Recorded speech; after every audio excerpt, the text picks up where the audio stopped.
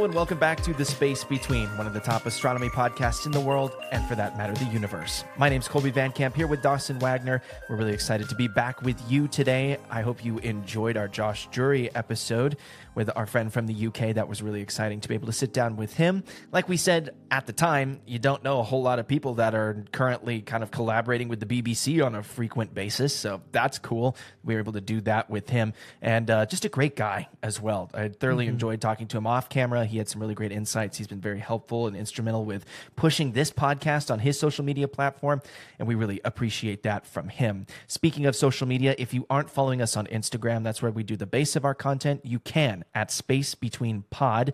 You can also find us on TikTok at the same link, at Space Between Pod, or the same handle, I guess I should say. But go follow us on Instagram and TikTok. There's no reason for you to not do that. And we provide really great content as well as updates for the shows that we are going to be doing, as well as the content that we're going to be making. And it's pretty exciting. Speaking of exciting content coming to you in the very near future, over the middle of March, we are going to be traveling to New Mexico to go to the Very Large Array. Dun, dun, dun, dun, dun. Let's go. How about that? It's really exciting. We've received permission from the National Radio Astronomy Observatory to go down to the VLA and to collaborate with the scientists and with the educators that are down there and just create a bunch of content for you. I mean, Dawson's going to be taking his drone. We're going to take probably 6 or 7 cameras.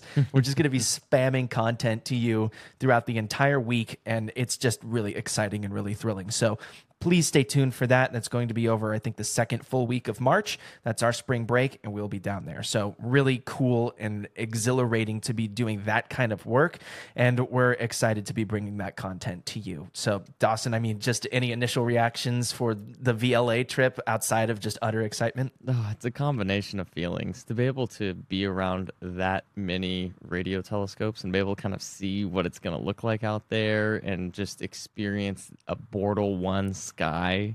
I mean, I don't want to spoil anything, but woo, I'm excited.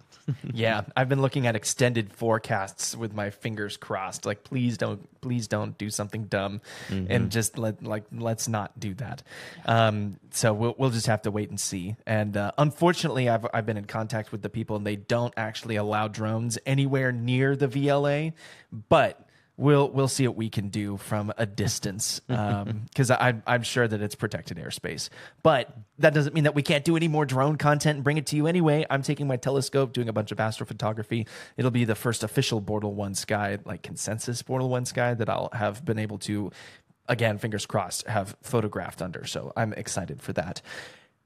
That kind of brings us into today, because we're going to be talking about not only radio telescopes, but the Very Large Array and also the Event Horizon Telescope, because some new news has come out about them in January and some of the work that they're doing at photographing the black hole at the center of Messier 87, which is a distant galaxy from us, which is pretty freaking cool. In the meantime, we would really love to connect with you through our Patreon. The trip to the VLA is kind of expensive, and we are graduate students. If you'd like to help fund that trip and be a part of the process and be a part of the collaboration that we'll be providing, including getting access to the exclusive content that we'll be putting on our Patreon, we really haven't put anything on there yet because we haven't had anybody that's become a patron. So it's kind of one of those revolving doors. At the minute we start getting people is the minute that we start putting exclusive content out there for you. So just go sign up. It's cheap, I think. I think it's really affordable. Some of the patrons, some of the Patreon people, of which I am a patron of, I mean, they have packages for like $60-$70 a month. And I'm like, man, if I could afford to fund you in that way, totally. But that's like a week's worth of dinner for me. I can't afford $60-$70 a month just to put towards your Patreon, but maybe someday. And that's not what we're asking for. I think that the maximum is like $5 or something like that. So if you want to be a part of the action, just go ahead and do it. We'd be really excited to meet you on our Discord server, which is one of the only ways that you can get a hold of that, is through our Patreon. You can check that out at www.spacebetweenpodcast.com. All right, now for the Event Horizon Telescope, radio telescopes, the VLA, all of the really cool stuff. And I guess we first need to establish what radio telescopes are, how they work. Dawson, what do you know about radio telescopes? Right. So radio telescopes are specialized instruments designed to detect and study radio waves emitted by celestial objects in the cosmos. So they're unlike optical telescopes that observe visible light. Radio telescopes focus on longer wavelengths ranging from millimeters to meters. These instruments serve as cosmic voyagers, unveiling the hidden realms of the universe beyond what the human eye can perceive usually. So it's something that allows us to be able to expose what is there and that we're able to test that is there, but we can't see it with our regular everyday eye.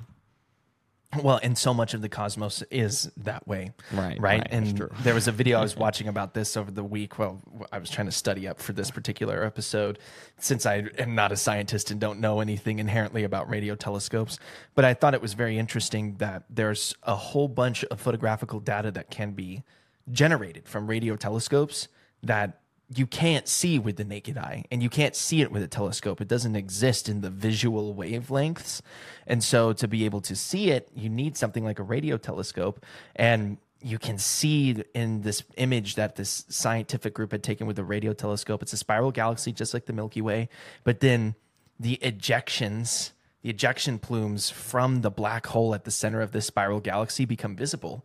And it's multiple times larger than the actual galaxy itself because of the way that this black hole is just spitting out all of the leftover junk away from it faster, or not faster than the speed of light, but almost as fast as the speed of light. And it's just blowing all of this stuff away.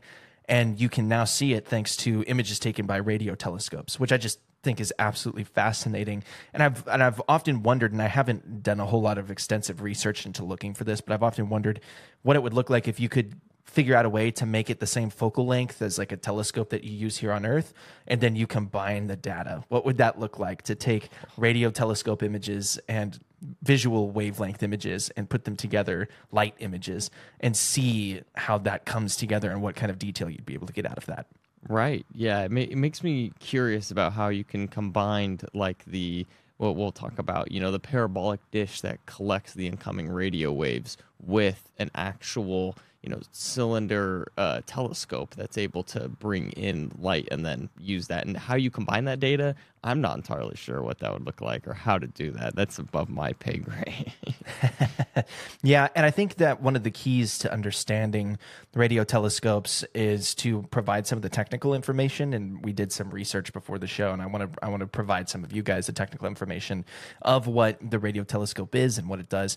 And so the radio telescope has a design and function in 3 different major areas. And so there's parabolic dishes, which Dawson just referenced, and it's the primary component of a radio telescope, which is a large parabolic dish that collects incoming radio waves.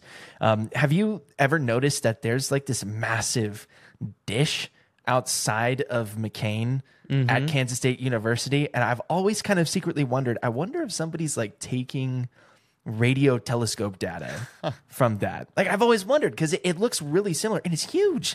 It's this big dish, and it's on the ground. Interestingly enough, it's not up high, but it points towards the sky. And so I've always wondered, is somebody using that in a radio telescope? Like, is the physics department, is that a great place for them to put it, and they just kind of put it across campus, or what's it there for? I've never known the answer to that, but I've always kind of wondered that. Yeah, I'm pretty sure it's our NBC News satellite dish. Yawn. That sucks. I don't want it to be NBC News. I want it to be a radio telescope. I know. But it's similar in its design and how it looks to, an actual parabolic dish that uses as radio telescope. Yeah, and there are some really interesting amateur radio telescope guys that build their own dishes. Like the ability to collect data from a radio telescope level is not beyond the average person, which I think is fascinating. And there's like pockets of people around the world that are amateur radio astronomers, and they can build their own little dishes. They put them up on their houses, they put them out on the ground, and they image the sky in that way, which I think is really cool. I think that's absolutely fascinating. So that's one of the main components. So you have a big parabolic dish, but then you have receivers, which are sensitive detectors that convert the collected radio waves into electrical signals. These signals can then be analyzed to reveal information about the celestial sources that emitted the radio waves. And then in the same way, you can change that data into visual components and make it look like, what does it look like, as well as what does it sound like. And then the frequency range, radio telescopes operate across a broad broad frequency range, extending from the lower radio frequencies, which have long wavelengths, to the higher radio frequencies, which have short wavelengths. And this flexibility enables astronomers to study a diverse array of cosmic phenomena. And that's just kind of the basis of how radio telescopes work, which I thought was really interesting. As a musician and as a singer, we're often discussing frequencies. And ways that, as singers especially, manipulate the frequencies that they are creating as they sing based off of tongue placement. How much are you shoving your sound through your nose? Are you putting it too far down in your throat? There's all these different ways that we discuss frequencies. In a class that I teach at K-State about audio production and audio essentials, we were looking at a parametric equalizer today, which is an effect that you can get out of Adobe Audition, which essentially allows you to remove or accentuate different frequencies. And I was sitting there in class today as I was teaching it, thinking about this is like really uber discount radio telescope kind of technology. Mm-hmm. Like really discount technology, but like the principle is the same. It's the manipulation of what frequencies. And I mean, these guys are looking at gigahertz, and I'm over here like, wow, I feel like I'm blowing the socks off Adobe Audition when I'm trying to filter something out of the 10,000 hertz range, the 10 kilohertz range. Right. And instead they're over here like, here's our gigahertz of information that we're looking at. Whatever, just get out of here. Yeah, but I thought that was really interesting. The key thing here is like understanding when I took my remote sensing class to get my drone license, I had to learn about frequencies and wavelengths and how they're two different things. The frequency is the amount of times that the wavelength is moving. So when you see the wavelength, what it actually is just measuring, a wavelength is from one peak to another peak. And then that is the amount of times, how many times those peaks happen within however many milliseconds is then the frequency. And so it just is measuring how many of those peaks then is the frequency, and then how far are the peaks from each other is the wavelength. And so that's how I was able to figure out kind of, this is how then they then measure different light and how it hits, the different sensors of the radio telescope. Kind of cool. Yeah. No, I thought we talked about that in a music theory class that I took because we were learning about tuning systems. And, when Mozart was around, they tuned their harpsichords this way. And certain keys sounded better than other keys because these frequencies work better together. And the A that we use at 440 hertz today was not the same A that they used 200 years ago. It was like 413 or 414 or 416 or something like that. It was a way flatter A that you would tune your orchestra to or tune your piano or harpsichord to. So it's just interesting that and frequencies are all around us, and there's some like weird conspiracy theories about frequencies. You hear stuff about like the frequency of the earth is now allowing you to heal, or I don't know. There's electromagnetic radiation. Yeah, right. Yeah, right. And there's all these ideas about it, but there's also interesting science around the healing power of frequencies. Does that work? There's a scientist that I know who is experimenting right now with a Rife machine, which is a thing that like spits specific frequencies out with the potential to heal you. And I don't know what the science is around that. I'm not a physicist by any stretch of the imagination, but frequencies are always surrounding us, from the Wi-Fi routers that we have to this computer screen that I'm looking at right now, to Bluetooth. The microphones that we're talking into, Bluetooth, our cell phone devices, our cars. The frequencies are everywhere. And I think that's just a really interesting thing, but it also necessitates these radio telescopes have to be put out way in the middle of nowhere, or you're going to get a stupid amount of like feedback and a bunch of different issues in your telescope, which is problematic. And that's what's so interesting about the VLA, which how much they lock it down, right? Like we're going to have to go in on a day that aren't they going to like be having it down for maintenance, or it's they have a weekly day I think it's Wednesdays. Maybe. I don't quite remember off the top of my head. It might be Thursdays. I don't remember. But one of the days is that they have like a maintenance day. And that's where people who, like us, are media, can come in and take a look at the arrays and conduct interviews and that kind of stuff. Even then, I still have to send them, actually, and I don't know if you remember this in the conversation that we had with their their key communications person. But when we go down, we're going to have to provide all of the equipment that we're taking, like the batteries that it uses, whether it's Bluetooth or not, like cell phone providers. I think like you have to say like, yes, I use, I don't know, Mint Mobile, Ryan Reynolds, my Lord and Savior, is providing me with my internet service. So yes, that's what I use. I don't quite remember, but we have to specify what those information channels are, even when the telescopes are offline, because of just how sensitive they are, which I think is fascinating. Yeah, and it makes sense because they do need to know whatever wavelengths are coming in or out. They probably are monitoring them. They're probably trying to understand, what all is coming in and out of this space so that we can make sure that we don't have any interference with the telescopes, which makes sense. But it also goes to show just how hard it is to get rid of all these types of wavelengths and frequencies and things that are always around us. Yeah, no, I totally agree. And in that window, I guess you could say, because there's the microwave window.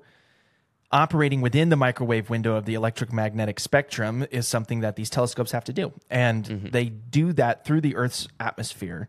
And it says in this little article that I'm reading, operating with the microwave window of the electromagnetic spectrum, where Earth's atmosphere is transparent, radio telescopes provide a clear view of celestial objects. The transparency is crucial for studying cosmic phenomena without atmospheric interference, which, if you're using visual telescopes, the larger the aperture of your telescope, the more problematic it's going to become to get rid of the interference from a wobbly atmosphere. Have you ever wondered why they put observatories so high up in the mountains? It's because they go up into a thinner part of the atmosphere, so they don't have to deal with all of the wobbly atmosphere at our level, where if we're at, Kansas is like 3,000 feet above sea level. I don't know. It's not anything substantial. I'm sure you're looking it up right now because I don't remember off the top of my head. We're not sea level, but we're really flat, and you have to go way up high to get up there. Yeah, we're 679 feet above sea level. Well, that shows you what I know. I was about 2,400 feet off. But that's okay. So a couple thousand, not a big deal. Oh yeah, but it really just goes a factor to show. of 400. It's all good. It's that range. Scientist extraordinaire, right here. What can I tell you? Well, it is interesting though that like it requires a lot of coordination and figuring out where to put it in the first place, and then how to prevent future issues from other wavelengths and interference, and using a specific part of the spectrum in that microwave window to be able to measure whatever it is that you're viewing. Like that's so complicated. There's so many people and variables that go into that. Yeah. And I think that it's interesting how scientists collaborate all over the world to create these arrays of telescopes, of radio telescopes, to be able to view things in greater detail. And then as the Earth turns and one place goes out of view in the sky, let's say I was trying to shoot something at the star Sirius in the northern hemisphere. By 2:00 in the morning in Kansas, at least right now, Sirius is close to the horizon, and it doesn't make sense to try and get that information from Sirius. But somebody over in Australia might have a better view of Sirius at that point. It's the southern hemisphere; they probably can't see Sirius at all. But they're able to then turn and point and look, and then you can get way more data by going around the world, which I think is really interesting. And there are a couple of unique locations that I wanted to bounce off you. I didn't know if you'd heard of them before, kind of some fun facts, but Medicina's historical role with radio telescopes. So the Medicina Radio Observatory, or sorry, it's not Medicina, it's in Italy. It's Medicina. I apologize to all of our Italian listeners. Ich spreche nur ein bisschen Deutsch, not Italian, all right? Not Italian. I speak a little bit of German, not Italian, but I did take Italian diction because #singer. And I married an Italian. So I kind of have to be up to date. Yeah.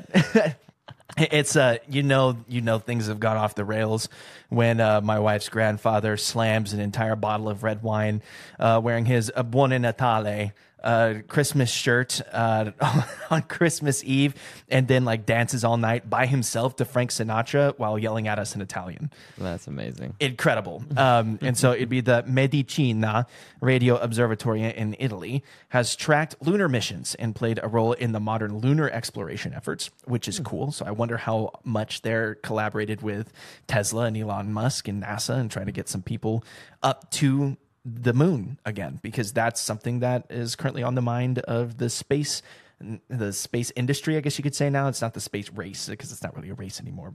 Maybe there's a race to Mars. I guess we are racing sort of to Mars, but the space industry, I guess you could say. And then there's also the giant Meter Wave Radio Telescope, or the GMRT, in India, with its large collecting area, and it's been instrumental in the discovery of precision timing of pulsars, which is cool because pulsars, I don't know if you knew this, I was reading about this earlier, pulsars, some of them pulse with such extraordinary accuracy that they're better than atomic clocks. So if you can base your clock off of this pulsar in the middle of the sky, then you have like a perfect clock. It's even more perfect than the atomic clock, which is really cool. And so like GMRT's pulsar precision exploration is something that you can then use to measure things and measure time, which I think is interesting. And then I know you would like this one the best, but LOFAR's Alien Hunt. The Low Frequency Array explores cosmic phenomena and contributes to the search for extraterrestrial intelligence, scanning the skies for potential alien signals. Ooh. So how about them apples? LOFAR. I kind of like that name too. LOFAR Alien Hunting. This is my son, LOFAR Wagner. Is that going to be you someday? No, I am not naming my kids something like X or something like that, like Elon Xenon Musk Wagner. Come on. No, but that's interesting that there's people who are actively looking for some sort of, extraterrestrial intelligence that are out there through actual scientific means of studying signals that would come from, low frequencies, or the low frequency array in this case. And it's interesting that you bring up SETI, because SETI did what was called the SETI at Home project, and you can engage millions of people and distributed computing power through that way to collect and observe radio signals. And so the SETI at Home project engaged millions of distributed computing using spare computer power globally to process radio signals in the search for extraterrestrial intelligence, which is a really cool project using radio telescopes and then people at home. It was just kind of like, hey, you have a leftover computer? Can we use your computer? And we're just going to, it doesn't have to be particularly powerful, but we'll use some of that CPU power to try and decode some of the information. And cool. Now you're involved in SETI, in the search for extraterrestrial intelligence. Imagine if you're the person who just like randomly has an old computer running stuff for SETI and you find aliens. What?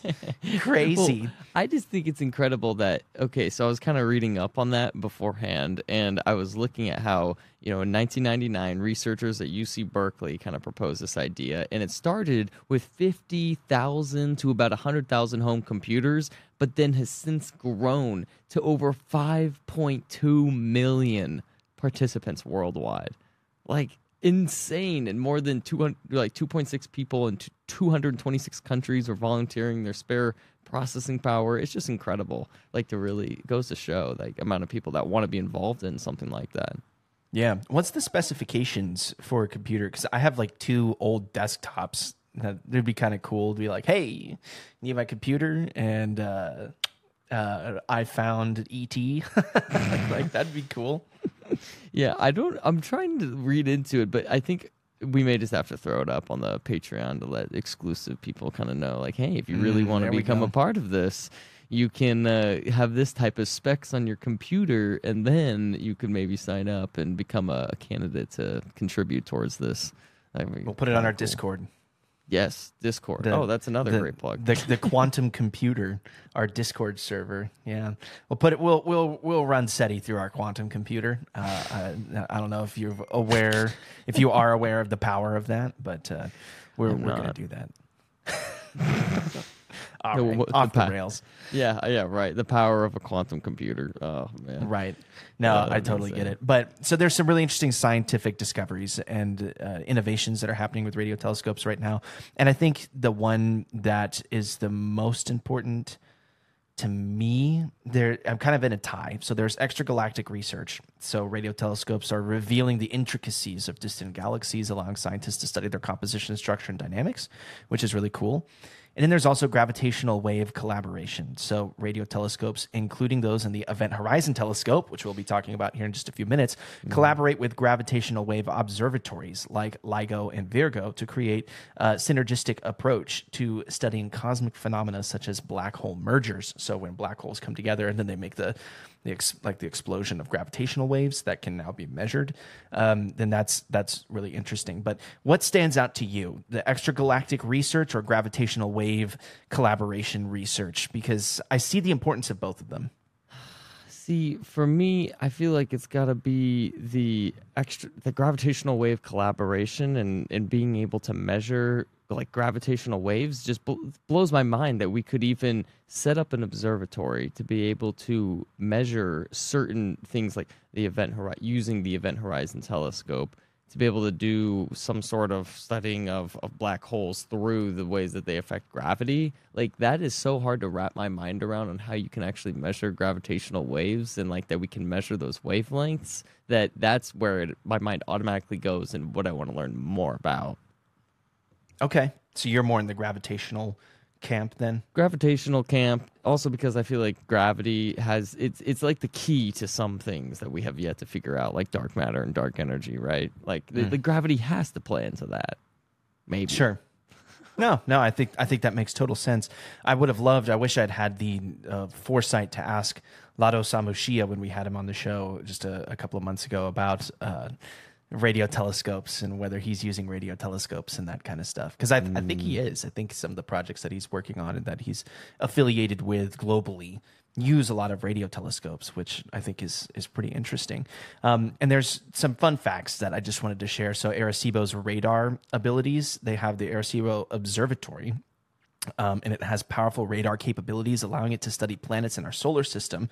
And then there's the Golden Record's cosmic journey. So the Golden Record aboard the Voyager probe serves as a time capsule, and that's related to the way that radio telescopes work, although this article doesn't say how it's related. It just is like, yeah, some fun facts for you about radio telescopes. That has something to do with Voyager, but we're not going to tell you what it has to do with Voyager. So thank you for that, I guess. But then have you watched the little documentary on YouTube about the WOW signal? Oh. Have you, there's a couple of them, and I think I've watched all of them. I don't think I have. The WOW signal. Okay. No. Are you familiar with what the WOW signal is? Like, surely you are. What is the WOW signal? Oh, you're okay. So, radio telescopes. It's like a guy in the 70s. Look up the WOW signal, and while I'm telling this to you, since we're on separate computers, look this up and let me know what the year was. I don't remember. I think it's in the 70s. An astronomer working at a radio observatory, I don't remember which one, was scanning through some information, and it was like sheets and sheets and sheets of data taken because they didn't necessarily have the computing power to just run all of the sheets of paper through a computer. Instead, they had to then look at it individually and manually. And they were looking, this one scientist was looking at this piece of paper, and it's a bunch of like ones and zeros. And it's, if you got over, I think it was like a 7, like it shows like 1 through 7. 7 is like, oh, that's kind of a high power. And then once it goes beyond 7, I think it goes into like letters or something like that. And so the WOW signal is this unbelievable moment where it's like a bunch of 1s and 0s and 2s and 1s and 0s and 2s. And it's like 1, 7, B, 6, Q, R, and then it goes away.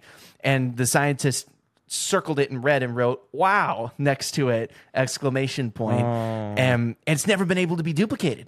It hasn't been able to be duplicated. And what I thought was absolutely fascinating is that the Cool Worlds YouTube channel, so David Kipping, who we had in the first episode of the show, he did a little documentary and an interview with a guy that's trying to recreate the wow signal and trying to find the wow signal. Because if he can find it again, whoa, wow, right? I mean, wow, because then you can prove that it's duplicatable. And that's this whole like search that's going on. Apparently, like the window of time to find the wow signal based off of potential loops that it could be on is,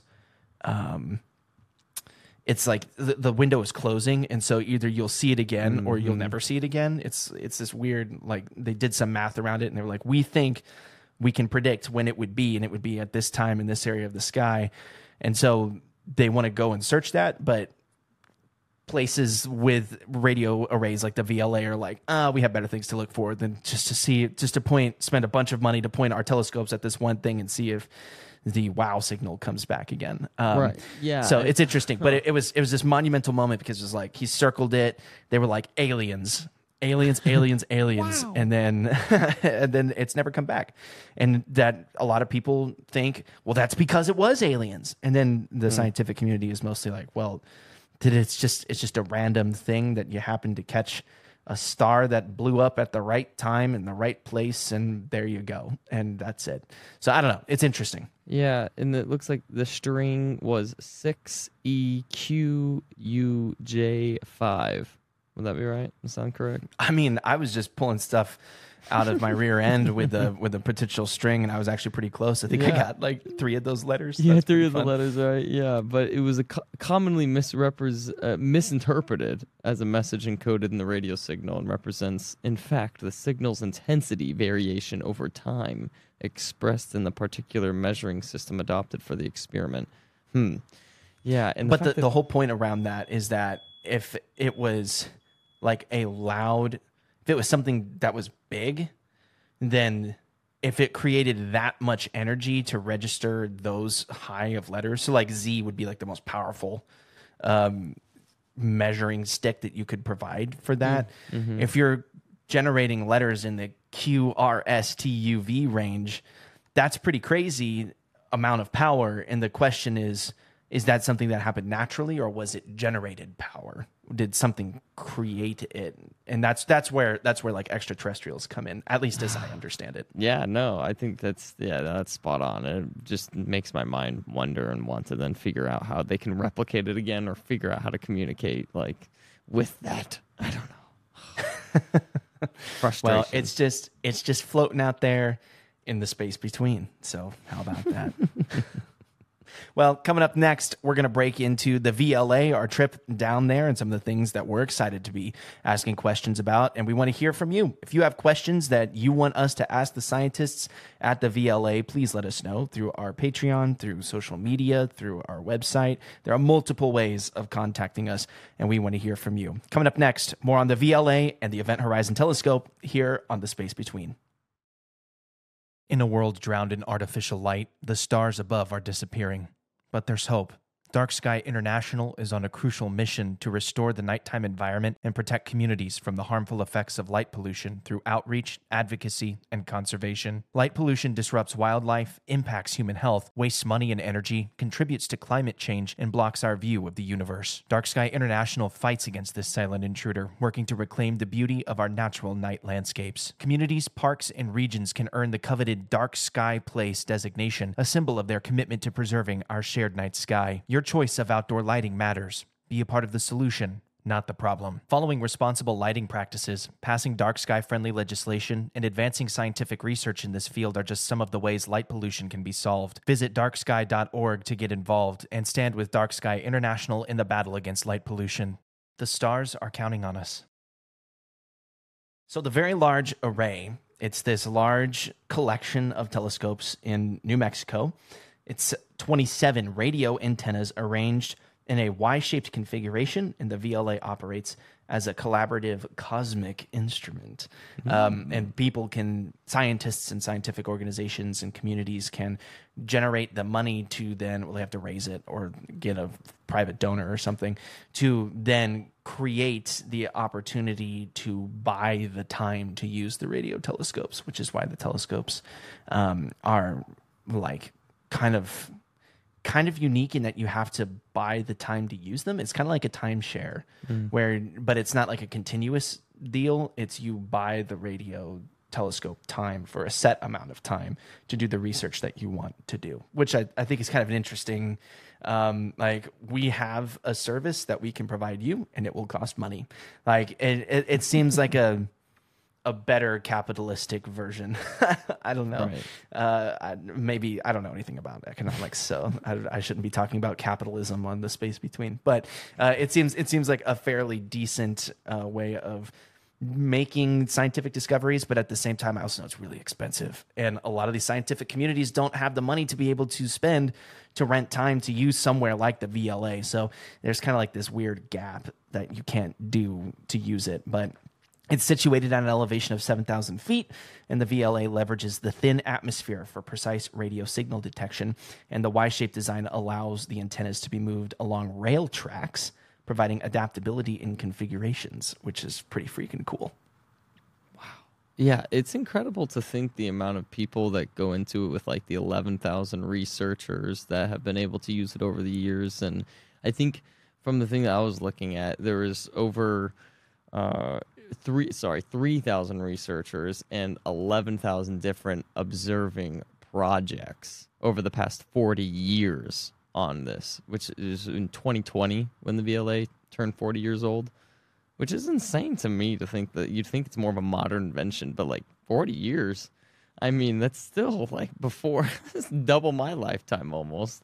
Yeah. So it just really goes to show that a lot of the things that, you know, we are discovering and still figuring out time and time again have been tested and put into trial and used in research projects to be able to discover some incredible things. And the 27 individual radio telescopes that we're going to be able to see in person are moved on these rails that you can be adjusted to be able to get the different, you know, angles of whatever it is they're observing. And it's just so cool that, you know, miles and miles of just telescopes out there is something that we're going to be able to experience.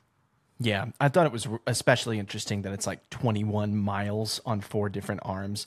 And it offers a maximum baseline of approximately 36 kilometers, which is 22 miles in the A configuration.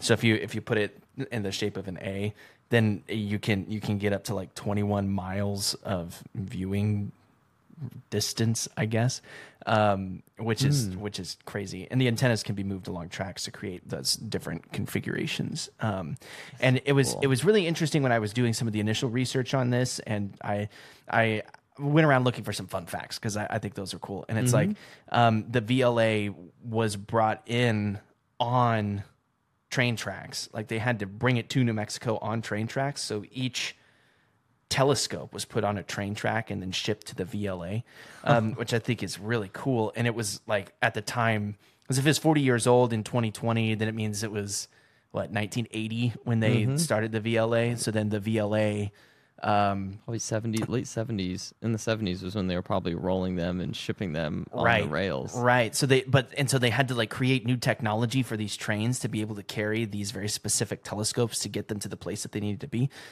I think that's really cool. And then they turn around and set it up on like really precise train tracks to be able to move it around and do the things that it needs to do, which is pretty fascinating.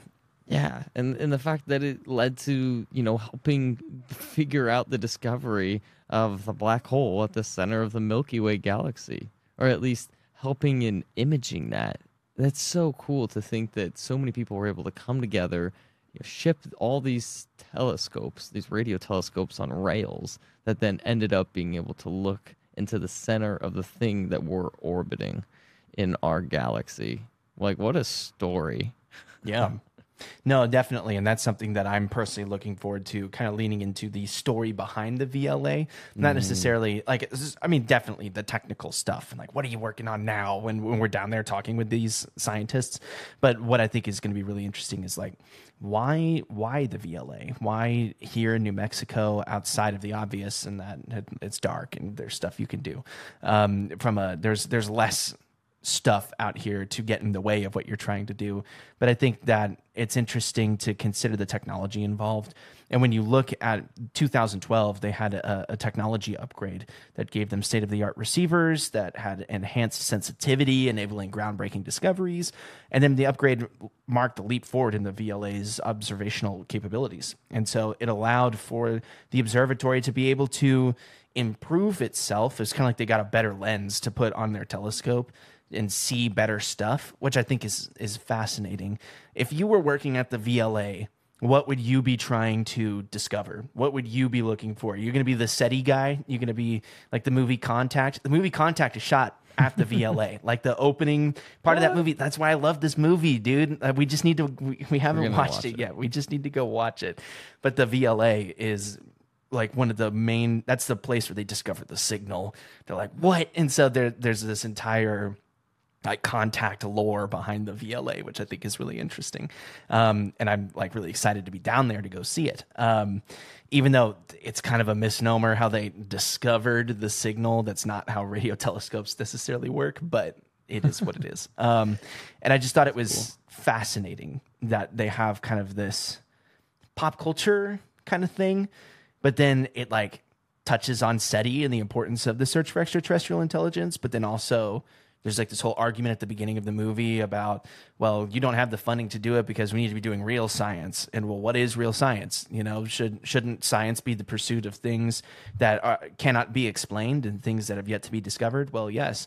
And so who is it to say that there's a hierarchy of that? You know, who's the arbiter of scientific knowledge that gets to determine what is and is not worth studying, which is a fascinating critique of the science community that I think the movie brought about. And so I'm curious, if you were working at the VLA, what would you be studying? If I was working at the VLA today, wait, are you talking about it wouldn't be in the past? Like if you were there today, what would you be working on? Oh man, you know me and my obsession with black holes. I feel like I'd have to be trying to like study more black holes and figuring out, you know, where are all the black holes at? How can we study them? How can we detect that they're there? And is a radio telescope the best use for that? Or do we have to use numerous radio telescopes? You know, what are some of the things that would help us, you know, move forward in understanding these gigantic celestial objects that are at the center of what we can guess every single galaxy? I mean, that's what really just blows my mind. And so that would be what I do today. Now, if I was back in the early 30s and 40s, so what I find really interesting that I wanted to touch on is the naming of the VLA. It was Karl Jansky. So the official name of the VLA is the Karl G. Jansky Very Large Array. And this Karl Jansky, he is one of the people who was setting about and studying the problem of static interference, which disrupted Bell Telephone's transatlantic shortwave voice transmission service. That's a mouthful.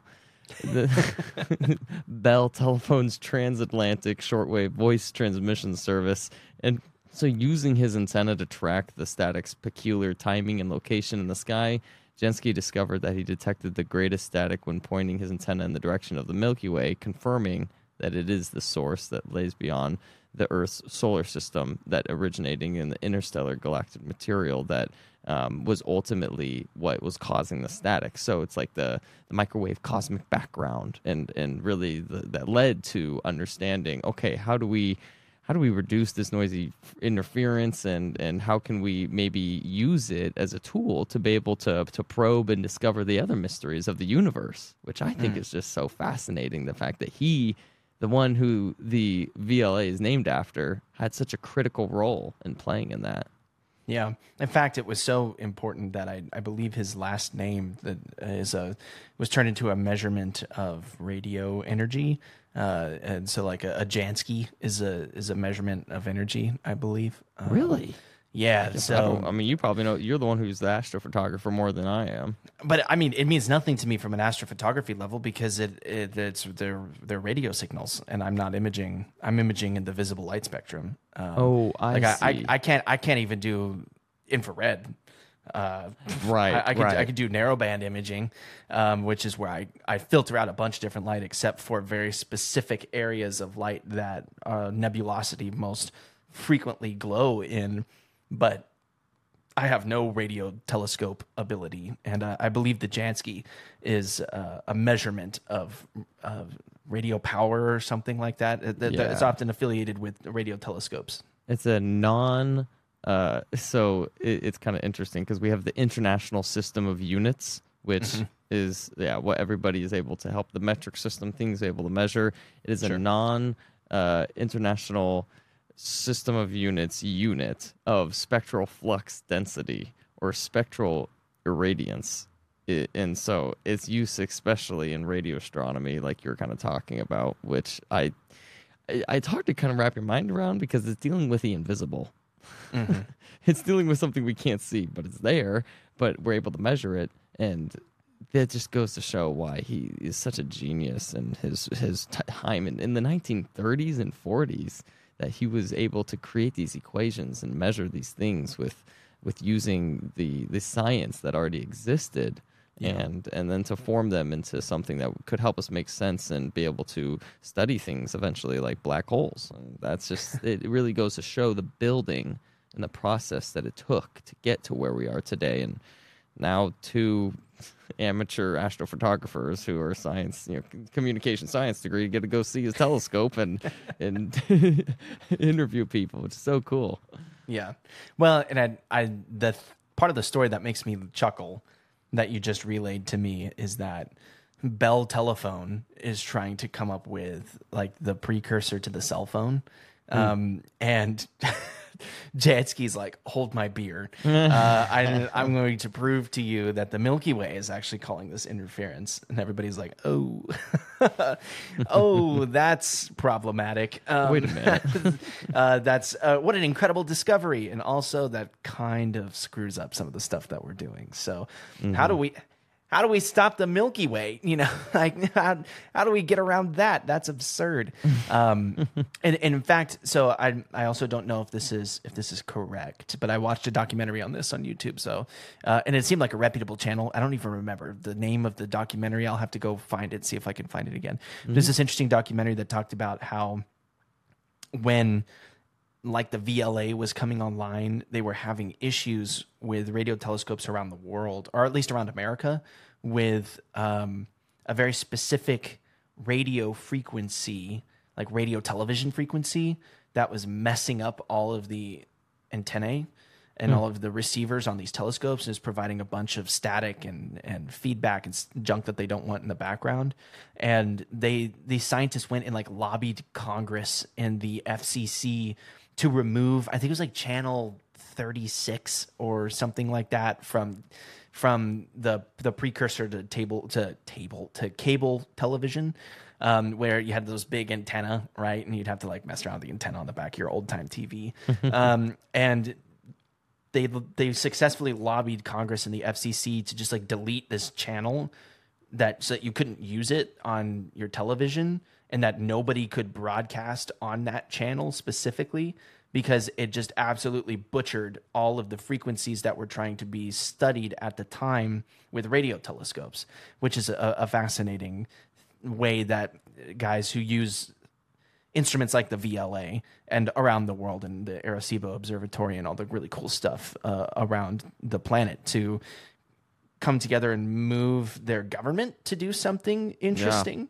And it was like the Super Bowl was carried on this channel or something stupid like that. Like it was this big issue because it was like a NBC or a major network had control of this channel, and it would have meant like the loss of millions of dollars for this company, or a couple of scientists could look at the night sky, and they were able to successfully lobby Congress and the FCC to just delete the channel and get an alternative for this news channel. I don't quite remember, but it's something along those lines, which I think is fascinating. What's the name of the documentary? I don't remember. I just happened to stumble upon it on YouTube. I'll look for it once we get off the show, and I might put it on our website at spacebetweenpodcast.com. But I don't remember that off the top of my head. I just remember watching it and be like, that's fascinating, actually. That's really cool. Yeah, I mean, the early days of just understanding radio waves and like it almost feels sci-fi in some ways. Some people probably at the time in the 1920s and 30s with like Nikola Tesla and like all the measurements that they were able to do and like talk about, and the fact that was it Carl Jansky is often known as the father of radio astronomy because of his discovery of the extraterrestrial radio waves is just inspiring to me to think like what types of people now are doing and discovering and could be the next type of, Carl Jansky, or is that time past, is that type, they've already discovered and figured out extraterrestrial waves and now, that's the peak. We already have our father of radio astronomy. I like to think that, they're going to keep building off that and there's going to be another father of or mother of whatever it might be. I don't know. Yeah. No, it's cool. It's an interesting way of thinking about preserving the legacy of science and scientists that have come before us, which is a cool endeavor, at least I think. You had said something momentarily ago about how you thought it was interesting that radio telescopes can see things which aren't visible to us. Like they can see the invisible, which I think is fascinating. And that's going to tie us very beautifully into the final part of today's episode on the podcast about the Event Horizon Telescope. And this is where it gets really interesting because this is from sciencenews.com. And astronomers have snapped a new photo of the black hole in the galaxy Messier 87. And so the Event Horizon Telescope is a collection of telescopes around the world of radio telescopes that all collectively pointed at the same thing for years. It took years and years and petabytes of data to be able to create an image of this black hole. And it's like you're imaging something that doesn't emit light, which is crazy. And the absurdist part of this to me is that Messier 87's heart, which is this black hole, is about 55 million light years from Earth.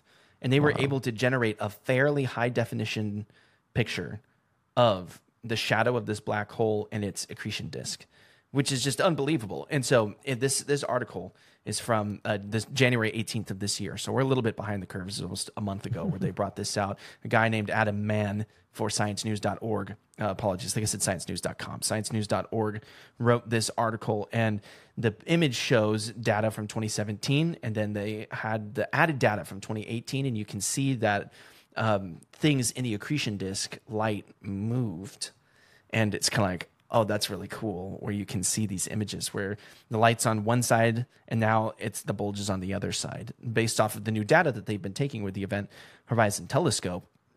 And I just thought that it was fascinating to read about the way that this has just become a scientific pursuit to not only take an image of something that can't be seen because the black hole sucks in light.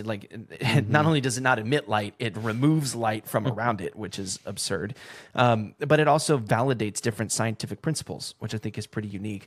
And the article says that it says a bright ring and the black hole's shadow appear almost exactly the same size as before. This helps confirm that Messier 87's black hole is the type predicted by Einstein's general theory of relativity and not some more exotic or unexpected variety, which a professor from Princeton University was quoted saying, which I think is important for the scientific community because it validates theories that we have going on right now that are working their way towards becoming laws. And some of it's like, we had to take a picture. Like, how do we test this without being able to see it? And so they were finally able to take some pictures of it and then see how it moved and see how it changed. They were able to predict that change, which is really cool. Yeah. And not only have it be just from one perspective, but the fact that it's so many different telescopes that are around the Earth that are able to create a virtual Earth-sized telescope in some extent. It's the biggest telescope that we've ever been able to imagine. But then having all these combined using multiple independent techniques and efforts that are able to eliminate algorithmic bias, parameter selection, and human bias. Because I feel like all those are so often come into play when we're trying to figure out something that is really complicated that we're not able to understand. But then we think, oh, well, this must just be shaped in a specific way to get us to be convinced that, oh, it is real. But in reality, no, it's independent research that's done, then combined and tested over and over and over. And so that's why when it comes down to, yes, there is an actual photo of a black hole that exists, you can cross-check and verify and be like, no, there's no algorithmic bias. There's, making sure it's proof against parameter selection or human bias that comes into play. And that's the thing that inspires me the most, I think, about the Event Horizon Telescope, is the fact that it's able to put that on full display with the amount of people that are involved in it. Yeah. We talked with Trevor Jones a couple episodes ago from Astro Backyard about just the importance of scientific discoveries and things that happen real time that are distributed all over the world that are like really monumental kind of moments in the scientific community. It's like, wow, that's cool. And how it affects a generation of people. There was a whole generation of people that wanted to be astronauts because they were alive, they were kids when Neil Armstrong landed on the moon. And I'm just curious. So the iconic black hole picture was delivered to the world's imagination just a couple of years ago. I think it was 2018 when it was sent out to the world. To you, how does that highlight the universal curiosity and wonder ignited by cosmic discoveries? And does it do that for you as well? Oh, I feel like it really just puts on full display the amount of possibilities and the things that can be done when you work together with people who you may not even be able to talk as the same language, but through the form of translating and being able to use technology to grow and figure out how to create, almost like scientific poetry, as, like some might say the Event Horizon Telescope is. It's so beautiful in that way to bring together differences in people around a common morale of knowing that we are just so small in the bigger grand scope of things, but the fact that we can understand that in the first place is beautiful, and it is what inspires me to want to figure out how these things work. Why are they trying to take a photo of a black hole? What is that going to do for my everyday life? Probably not much if I really think of it, if I'm not just gonna like be curious. Yeah, it's not gonna affect me. I can go about my day to day. But in the bigger grand scheme of things, the fact that we can have this capability and the access to this knowledge is what brings me joy and happiness, and is what makes me passionate about astronomy. That's cool. It's a good response. I agree with everything that you said. I'm kind of in the same boat, and neither of us had the scientific expertise to be able to sit down and engage with this at a really heady level. Right. But it's really cool to be able to sit back and look at the pictures and say, wow, I was alive when the first picture of a black hole was taken. That's kind of a cool thing to be able to say. Statement. That's a crazy statement. My grandmother just this last January turned 99. Her first job was putting parachutes on little bombs that the Americans dropped on Germany in World War II. And, she's one of the few people alive today who can say, I remember when FDR got on the radio and said that we were bombed by Pearl Harbor. By the Japanese at Pearl Harbor. We weren't bombed by Pearl Harbor. We were bombed at Pearl Harbor. And there's moments. There's moments. And I don't think that the image of the black hole has the same immediate lasting impact on as many people as the bombing of Pearl Harbor did, because it resulted in millions of deaths and the creation of the atomic bomb, and it resulted in all this wild stuff.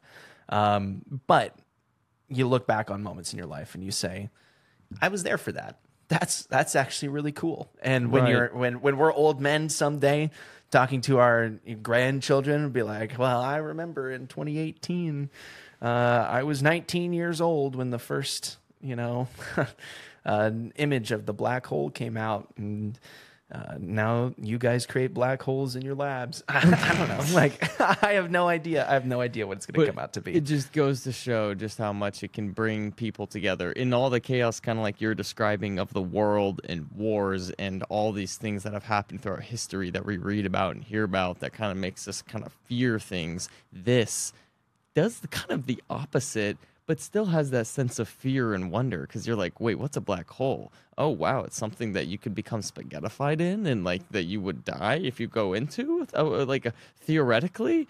But then at the same time, or would you?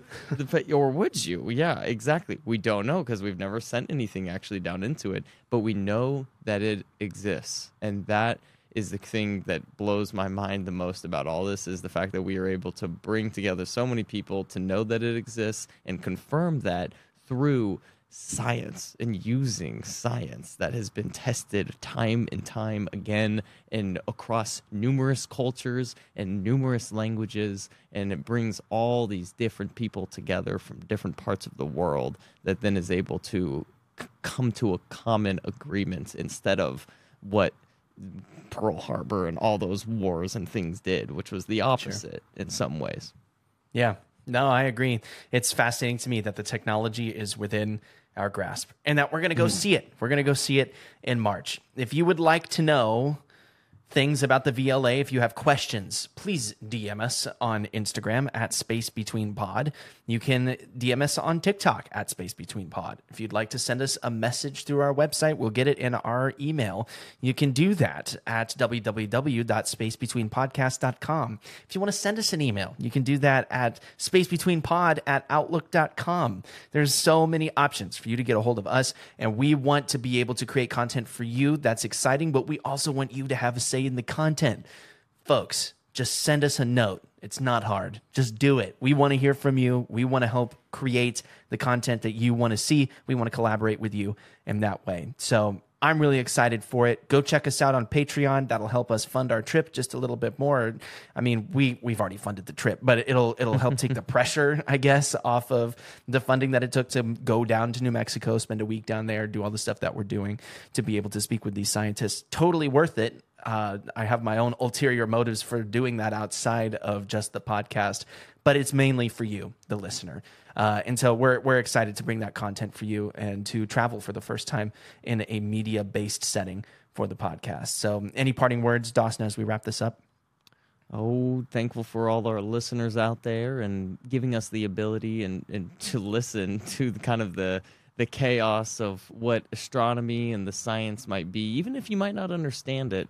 You know, being willing just to take the step into listening to this is a good thing, and I think a positive for your imagination and being able to understand what's out there, because we're here to help you understand the complex things that we're trying to understand and communicate better about. Yeah, absolutely.